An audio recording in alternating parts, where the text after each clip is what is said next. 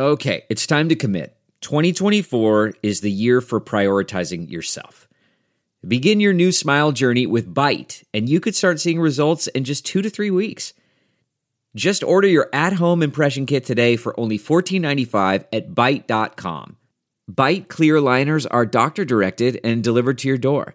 Treatment costs thousands less than braces, plus they offer financing options, accept eligible insurance, and you could pay with your HSA, FSA. Get 80% off your impression kit when you use code WONDERY at Byte.com. That's BYTE.com. Start your confidence journey today with Byte.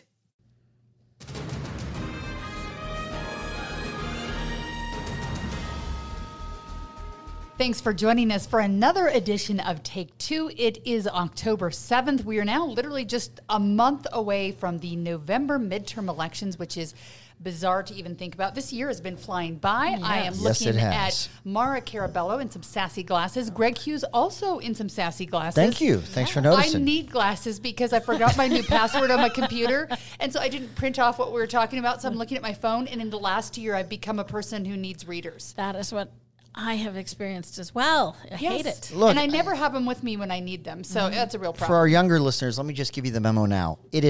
It's unavoidable. As soon as you get close to your 50s, all of our eyes Are you trying to say I'm close to my 50s? No, I'm just telling. No, I'm not saying that for you. I'm just saying that I was close to 50 when I realized I was holding my iPhone out arm's length to be able to see it. I didn't even know I was doing it until someone pointed it out. Turned out I need glasses. It's just a fact of life. And then they told me it's inevitable. My dad doesn't use reading glasses. It's like Thanos. It's like Thanos. It's inevitable. It is weird because I've had perfect eyesight. My husband and children don't, and so I'm like always like neener. Oh, I was the same way. I was very proud of my perfect eyesight. Yeah. I did the same thing. It's a real mocked disappointment. those. I said they had inferior genetics. I used to tease my wife and children. Age and humility go together. All right, so here we are with so many important topics to get to. So we are going to move through these topics to give you the ultimate amount of enjoyment and not leave any of the topics off the list. I want to start with marijuana because why not? Sure. I was wearing green yesterday when President Biden made his announcement, and I got several texts asking if it was some kind of message. It was not support. It was not a subliminal marijuana support. It was just a green dress because I was feeling happy and the grass was looking nice. So you should have just said yes so that we all try and figure out what your dress color means about your statement. I know. I did answer back to several of the texts, just hi, but HIGH. So that's good. I know. That's very good. So here we go. President Biden says he's going to pardon all federal offenses of simple possession of marijuana. The move, a lot of people believe, is a first step towards decriminalization. He encouraged governors to do the same. Before we get to whether or not governors can do this and who can actually do it, Greg, you're first. Is this the right way to go about it? Does Congress need to do this? And an overall umbrella, is it time to decriminalize? Well, so many states have either medical cannabis or recreational marijuana in absolute violation of federal law. It's a Schedule I narcotic, so it's against the law. It shouldn't be allowed, but the federal government's never enforced it. DOJ's never enforced it. So you do have to align the laws of our land with what's actually happening, and states have said, look, states' rights. We don't care what the feds say. We're going to do it, and there's not been any pushback. So at some point, you've got to align it.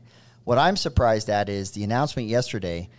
Even the LA Times just says it as so matter of fact. It's the midterms. This was announced to draw more voters to Democrats because it's the midterms. They didn't even proffer it like it might be because of this. The timing is. They just said it as a fact that this is why he's doing it now. It's because it's October and it's time to draw people that would be happy about this announcement. So President Biden's like, you get a car, I'm paying off your student loans. It's been received in a very cynical way, I think, even from those that are happy with the announcement. They've just thought it was a very practical election move. And so, that's how it's been received. And I tend to agree that's why the timing is what it is. So I'm a little surprised that you're proffering that this is a particularly partisan act because there's so many members of law enforcement and so actually many conservatives who think this particularly, not decriminalizing everything, but decriminalizing simple marijuana is pretty bipartisan. You're talking about you're talking about the policy. I'm talking about the timing. I know. I wasn't interested. Sorry, in didn't that. mean to interrupt you. So I mean, but I think that as a policy move, there are two important components, and one is what you said, which is, hey, listen, we have to align our laws. They just become cumbersome at that point. And second, for me, would be how, particularly with marijuana, this is disproportionately affecting the Black and brown community and low socioeconomics. There's such a correlation between who these minor drug offenses. This is not heavy-duty cartel distributors. This is on the street. And aligning that starts to improve our incarceration systems. It starts to improve our equity, and it starts to improve these charges that are disproportionately compounded on certain segments of our communities. So I think this is an across-the-board great policy. Totally agree with you about the timing. I mean, that's not what's interesting. What's interesting is it would be more interesting to me if conservatives took over it and said, yeah, let's have this moment where it's not a win for Biden. Let's have this moment where it's a policy win. I can report on this, that this podcast that I host, I guest host a conservative radio program on occasion. Yes, and when this broke yesterday, I took callers. And it was not condemned. It was seen as a practical, by conservatives, seen as a practical move. Maybe the first time they'd ever agreed with Biden. However, it was also noted that the timing of it is what it is. It's the midterms, and you're doing this. But here's the other thing too. So does Congress need to make this official, or is it fine to leave they got to it the get this president? out of the Schedule I category, just because it doesn't belong there. Let states regulate and create the statutes around cannabis and whether it's recreational or medicinal. I only support it in the medicinal, in a authentic medicinal delivery. But I will say that I think the pardon, which is a mass pardon, but it's about 6,300 people. I think it was reported. It's almost, I mean, not that those 6,300 people aren't important in seeing that they're pardoned, but at 300 million people plus in the nation, this is really going to rest on states. And right now, law enforcement's saying, it's a Class B misdemeanor. We'd write a ticket. We'd hand it to them. But the states are going to have to act on this. But Greg, that after was the they point make the of Schedule Biden. I. Biden sort of said he understood there aren't many simple federal arrests, right? And so that's sort of an anomaly to sometimes have a simple federal arrest, because these are really they've either pled down, pled out, associated with other charges, where the feds would be primary to it. Absolutely, the proportion is states, and I think that was the fair call to Republicans and Democrats. It wasn't. Yeah. It was a fair call to states, because there's no obstacle for states not also taking a similar point of view. If he could, he's been on the clock for some time. If he could have just done this like 3 months ago, we would be really talking more about the policy than the timing and the midterms. You choose not to. You're not made It to. would be nice to see Congress do something, because when they do something like Congress this, I feel like with the winds of change with each new president, things can come and go. And so sometimes the whole presidential magical wand thing at some point gets exhausting, because it may not stick. It would have been equally awesome to have Congress do something in the middle of the heat of the midterm. I would have liked President Trump to work on this. I would have liked President Trump to have made the same announcement. I think he could have. I think he's of the mindset. I do think the policy is important enough that we should resist the urge to throw it out just because it seemed to have political timing. Before we move on, Governor Cox said this is something that he can't just wave his magic wand over. And then I think it was the parole board that came out and said that there was, a process to making this happen. Is the governor right in this? This is not something that he can just do? The governor can take action and make a meaningful difference. It's whether he chooses to. There's not a magic wand. No one is saying that this is just a declaration, and you can't declare it with your mind like some former leaders, but it isn't something you can just declare. But absolutely, to say, I don't know, I can't figure it out, is unacceptable. I'm not suggesting that's what Governor Cox is saying, but of course the legislature and the executive branch in Utah could make this happen if they have the desire to. So, Greg, is this going to be on the legislative agenda, you believe, come January and February? I think we have a medical cannabis bill that's on the books or law that's on the books, and I think the bigger issue. But this is an incarceration issue. The simple marijuana charge. I just don't know that there's a lot incarcerated on. I spoke to law enforcement about this getting ready for the show. And even to the point of the federal simple marijuana charge, it was unknown to them. Yeah. But I've since learned that you can plead down more serious charges to something like that, and that's where it gets into that federal nexus. But for law enforcement right now, it's a Class B misdemeanor. It's a ticket they hand. There's not there. It's I don't know that this is plaguing our justice system at the moment. I think what's bigger and what is going to be a bigger move is when we see Congress act on the Schedule 1. When we can get rid of that. Greg, I totally disagree with you. Even if there's 10 people incarcerated, we have general expungement efforts going on that are good. But why not do this one? Why would you shy away from this? Is a simple. This is let's just do this. Let's get the Schedule 1 off, and then let's just. I think we're putting the cart before the horse. Just get the Schedule 1 done. I want that. Let's just get it. Let's get the law straight and then act accordingly after you get the law straight. Solve an easier problem: homelessness in Utah. Oh, that's simple. Something very easy. I know. Before we get to this, there was a news conference yesterday that came from the Pioneer Park Coalition. But before we get to that, oddly enough, the last week Mark and I, when we're on set at 10 o'clock, there have been a lot of flashing lights on Main Street. We can't always see what they're doing, but there's fire trucks, there's police cars, and oftentimes when they come at night, it's because there's probably a homeless person that's having some kind of issue, a medical issue, or something's happening. And so we don't pay much attention, but it seemed like it's happening on a fairly regular basis.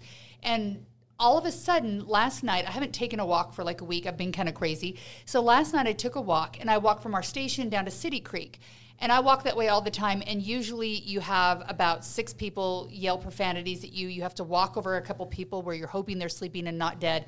It's bad. You work down there, too.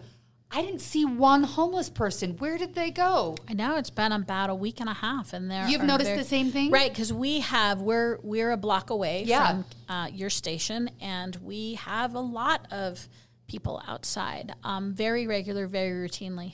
Yeah, we haven't seen it, and I don't know where they went. So I have questions about that. So I don't know if this is a cleanup for midterm elections, although municipal elections aren't. No, we also don't see now. any police officers there either. So I'm not sure it was that. I'm not sure what. Yeah, so I don't know. If I will say one of the things it has been very crowded downtown. If you've been downtown, come on down because it has been very crowded. We've had several conventions, but I've just noticed there are lots of people on the street, which is fun. There was an oil convention where it seemed to all of a sudden start happening, and I'm like, are we cleaning up because conventions are coming? So I don't know. I have questions. I need to call up the mayor and also the czar of homelessness here in the state of Utah. But the Pioneer Park Coalition apparently has had enough. They came out, and I wonder, you guys will know better than I, how they fit into this, because they obviously had a huge role in the last time that we were working on solving the problem until everything kind of went kaput. They're back again, and they have a whole list of things that they want to take steps immediately. The steps to me, I'm going to read to you, but they sound a lot to me like what I thought we already were doing. So they want to promote the creation of a sanctioned camp and eliminate illegal camping. So that is new to me, where they had like a homeless campground because they just kind of go where they're not kicked out of. Promote a Housing Plus demonstration project that reflects the key elements. Sponsor a research study to identify the flow of clients through the system and provide information about the gaps in service, and encourage facility owners and operators to be accountable to drug use and illegal activity in and adjacent to their facilities.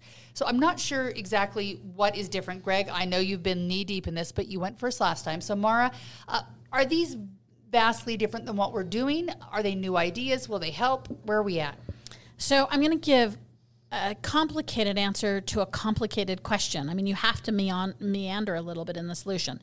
But first, I'm going to say that everyone putting in a good effort on this is putting in a good effort. So I don't mean to indict. You know, sometimes when you're critical, I don't mean to criticize people in the arena and caring. And everyone who is participating cares. So I'm not doubting anybody's reasons or you know, there are no bad actors here. Yeah. Having said that, this continues to point out what I think is the heart of the problem, which is complete lack of coordinated leadership. You have a citizens group.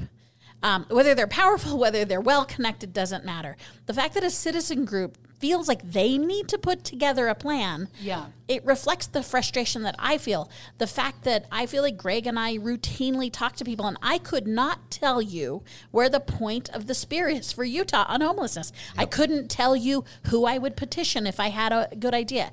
The other thing I am entirely tired of, again, the actors who have stood up and moved ahead and put their ideas out there, I have no criticism of.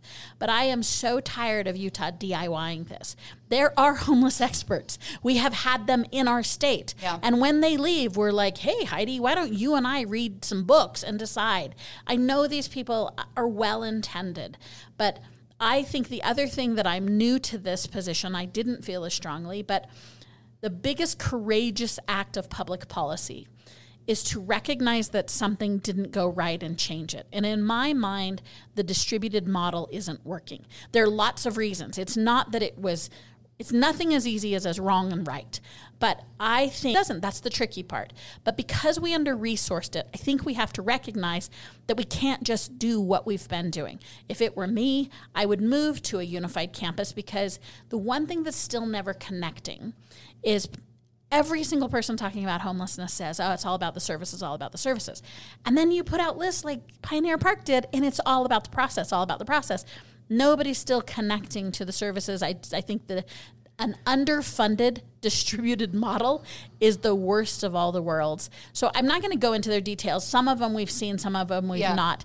And I'm really tired of our leaders stepping up and saying, it's not my problem, it's somebody else's, or I need help. Fine. Tell me what you're doing, though. Don't tell me what other people aren't doing.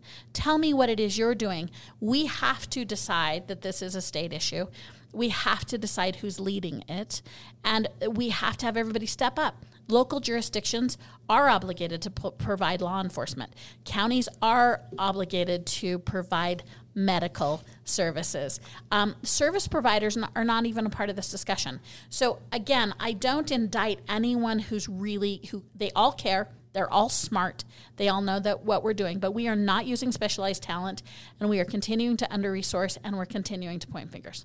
So Pioneer Park Coalition, Greg, did they come out of the word work because nothing's being done? Do they feel like they can see things differently because they're business owners and people downtown? Where's this coming from? So they've been in the mix all along, and they've been a strong voice. And even when we were working on this, when I was speaker back in 2017, they helped raise private funds for certain things. Like if people wanted to get home, they were here, they had family, they could connect with family, but they just had no way to get home.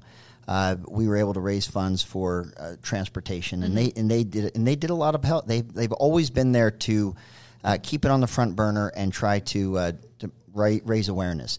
But there is a vacuum of leadership in this space, and I think that because they've not left the space in terms of wanting to see good things happen, they are stepping forward in a much stronger way. The part that I get most excited about in that announcement is their executive director, or their interim executive director, is a gentleman by the name of Jim Bahunin, who has retired from our legislative, I have to look at what it's called now because I've been away for too long, but Legislative Auditor General's Office.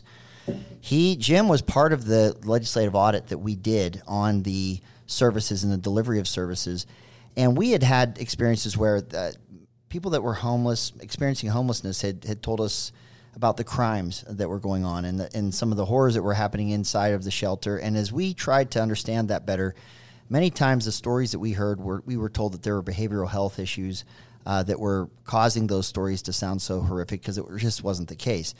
Our legislative auditors actually confirmed the stories that we had heard, and my biggest takeaway was that I had passed those stories off as not being valid for some time, and so Jim, having audited this and gone in the middle of the night when he's heard these stories are there, or go there and then wait for law enforcement to show and see who scatters or who moves or hides drugs, or what happens there, to understand that space better.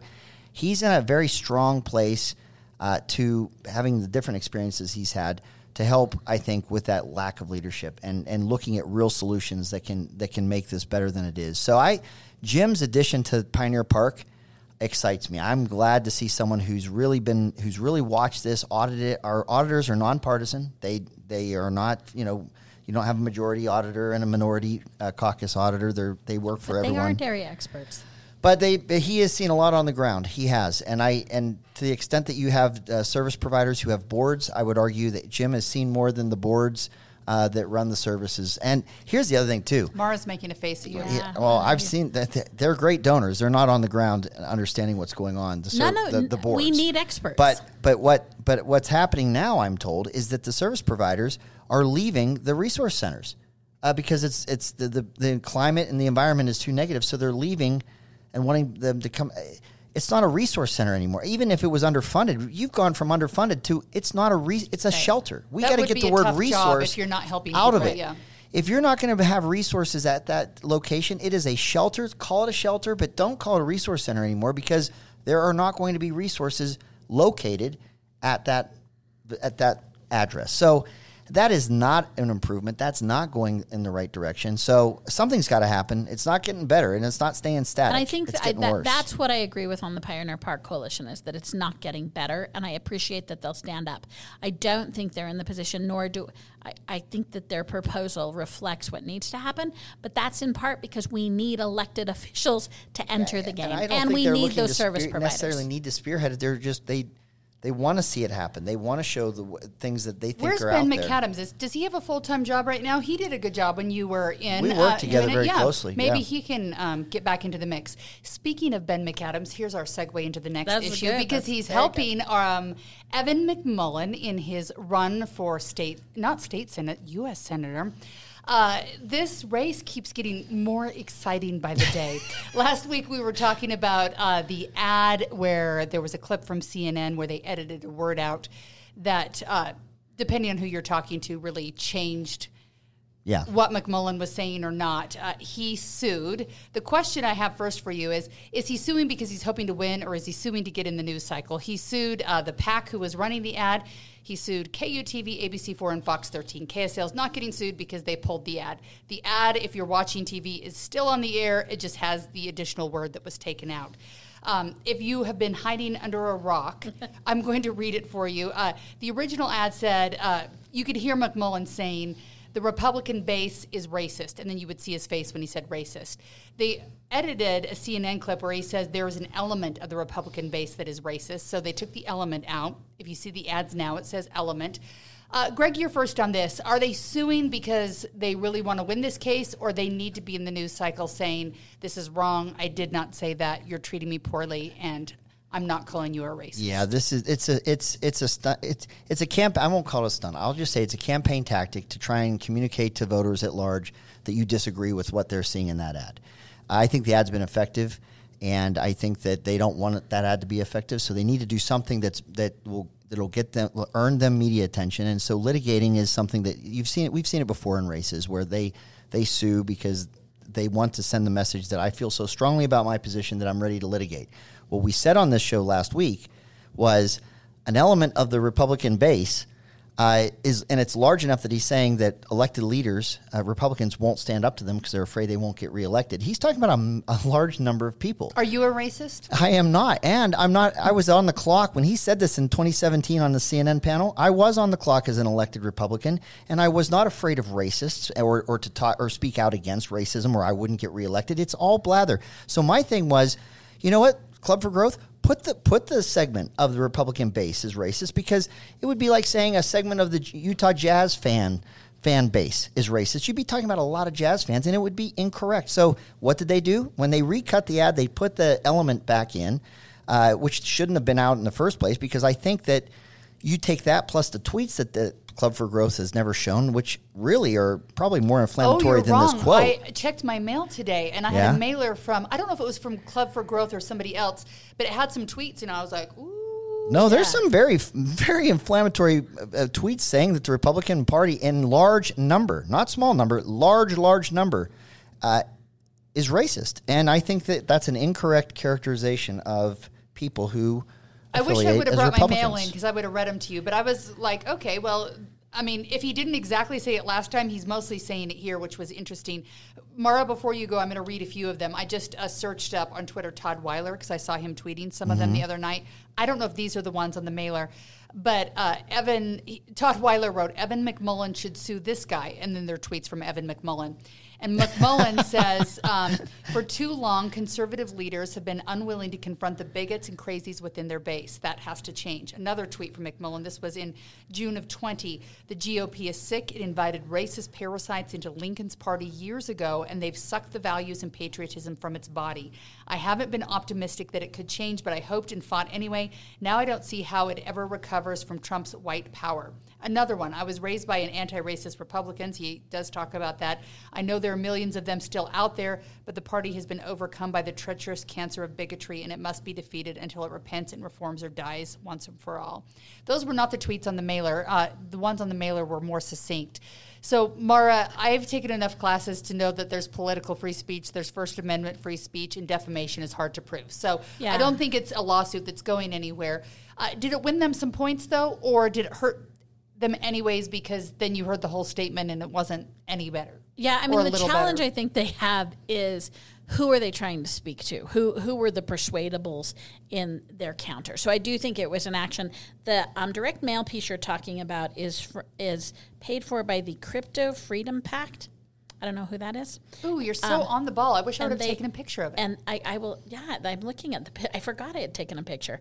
It also quotes a tweet that says the Republican Party has become so darn un-American. I mean, this is the road of a challenger. He's trying to get all these different segments, and fundamentally, whether you have the characterization or you don't have the characterization, I think you have to ask the question, do Republicans hear this and get turned off? Yeah. Whatever they hear, and no one else but us is rewatching and paying attention.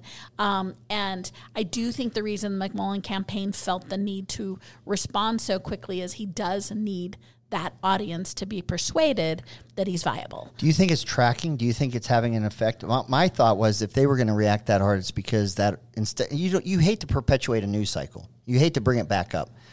But I would argue that for them to repeat what it was he said that they want litigated, it must be working. Their daily tracking must be showing it, because why would you bring it up on your own? Here's the challenge, I think, as well, is because Club for Growth repackaged the piece so quickly, you could still see the ad at the same time you're hearing the criticism. It's the second ad. Yeah. And you listen and go, well, I mean, they said this. I mean, I will say, in terms of whether you would say that the right thinks it's working, they clearly don't, because the head of the direct mail piece that came out quotes and says, quotes McMullin saying racist un-American bigots in quotations, and then the subline they put is, that's what Evan McMullin says about you, your neighbors, and your family. So they clearly think it's a misjudgment on the McMullin's part to make this a longer cycle. Yeah. So I don't know. I mean, I think it's what you do when you're boxed into some statements. I think you're absolutely right. It's not about the merit necessarily. Yeah. Everyone knows this gets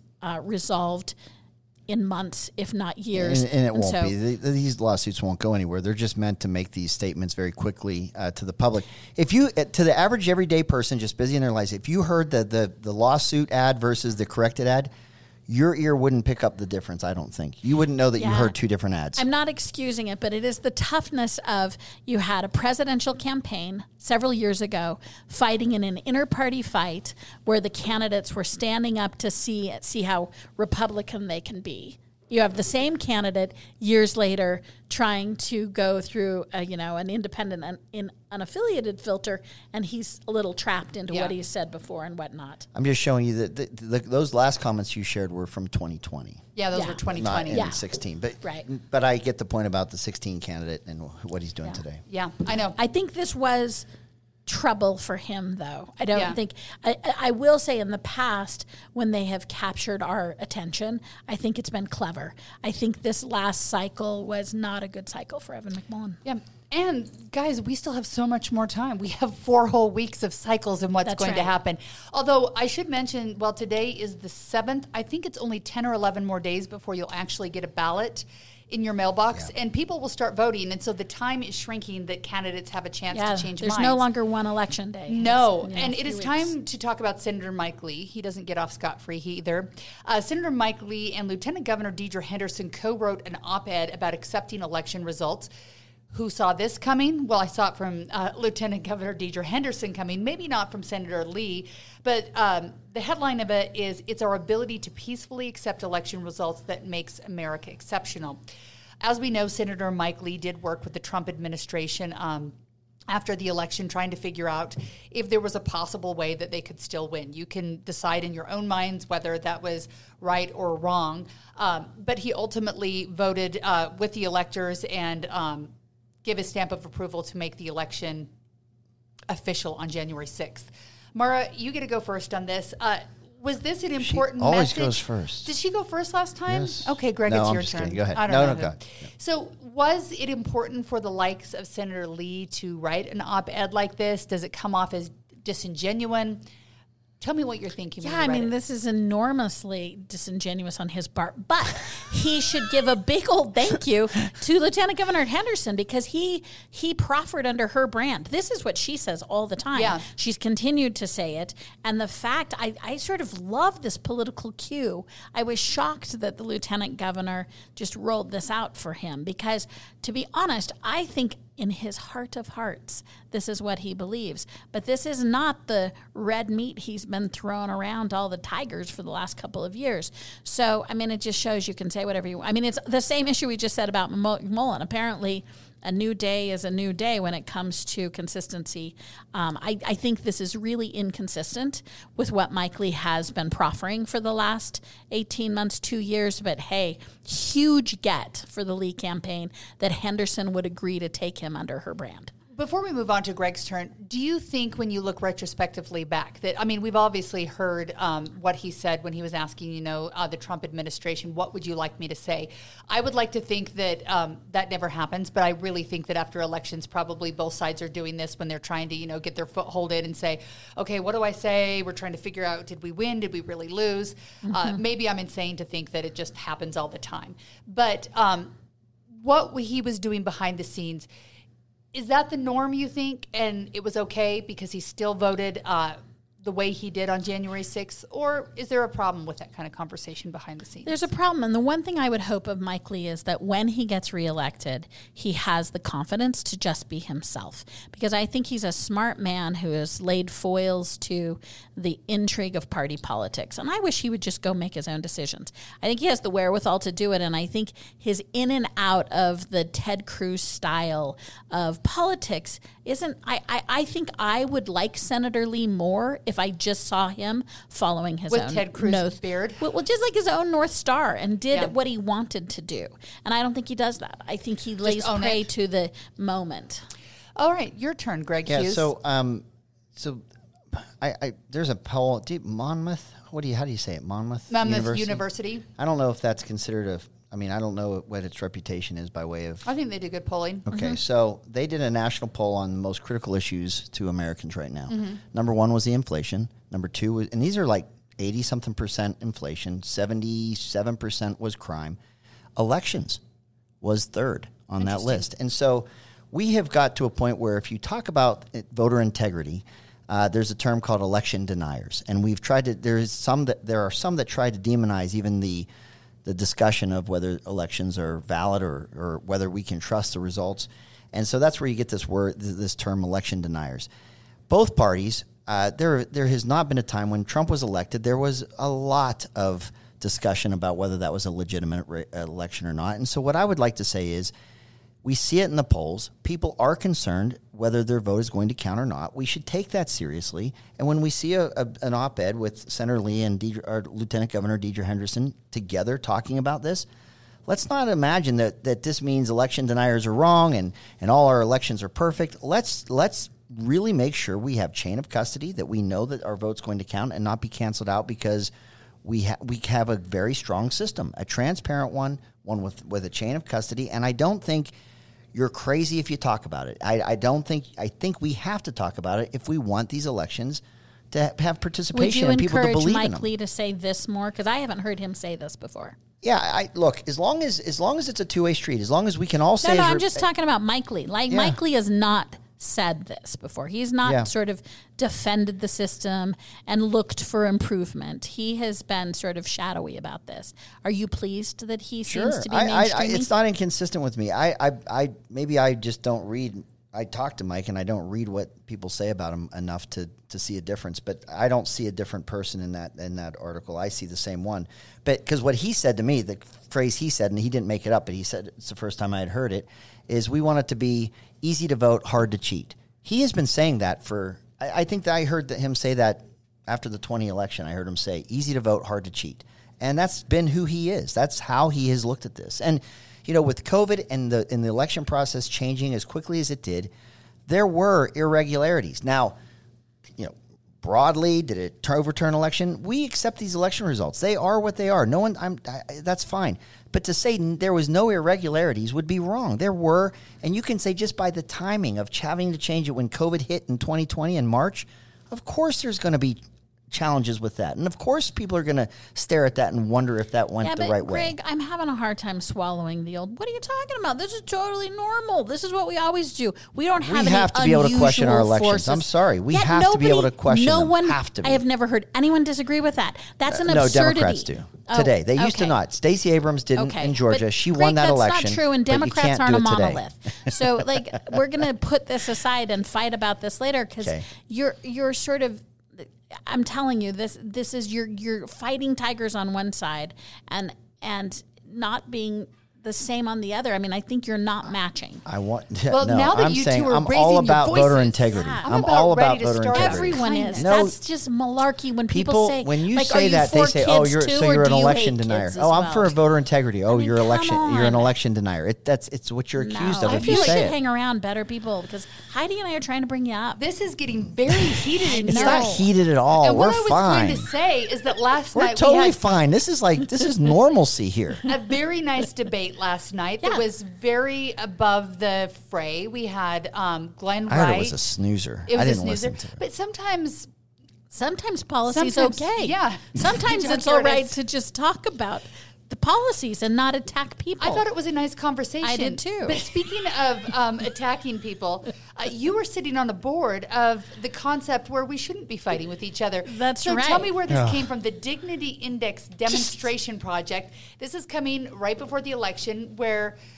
Oh my gosh, Greg Hughes is making pretending that to throw up vomit right face. I just threw up in my mouth. It's just so gross. This is such Heaven pretend. Forbid somebody want to improve. This is so on you. You never get into the pageantry and the of this. I think this this is is a good so idea. plastic. This I is think plastic. this is a good idea. This is If I had the national anthem in audio, I would turn it up right now quietly under what you say. Dignity Index is a measure designed to score public speech along a scale of dignity to contempt.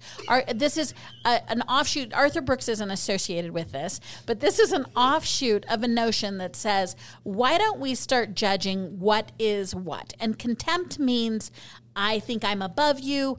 I don't hear what you're saying. What's remarkable about this, Greg, is that this is something you pretend to espouse with us. You say all this like, I appreciate that you and I can sit side by side and talk to each other and we do it by example. We don't preach this because beauty's in the eye of the beholder. What one person thinks negative is another person dropping truth. You know it as well as I do. Makes sense. This lecturing, this whole platitude is not real. You do it by example. You don't do it by these nice little colored bullet points. It's not partisan. What they're going to do is after all of the debates and after all of the direct mail, they're going to say, this is example of speech that's contemptuous.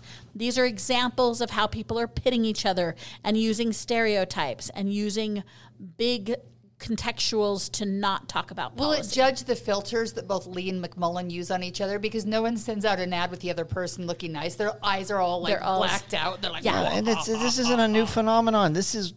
I mean, but that doesn't make it right. Adultery's been around forever. Greg, are you for it? Let me ask you. That's a stupid argument. You're contradicting yourself. You know as well as I do. It's not going to change. It is not changing. I'm not willing to say that nothing can ever change. I'm not as you know who hugs it out. You know what two candidates. You want to know what two candidates hug it out in an election? It's the one that's 30 points ahead of the other. Those are the two candidates that'll hug it out. We saw it last night.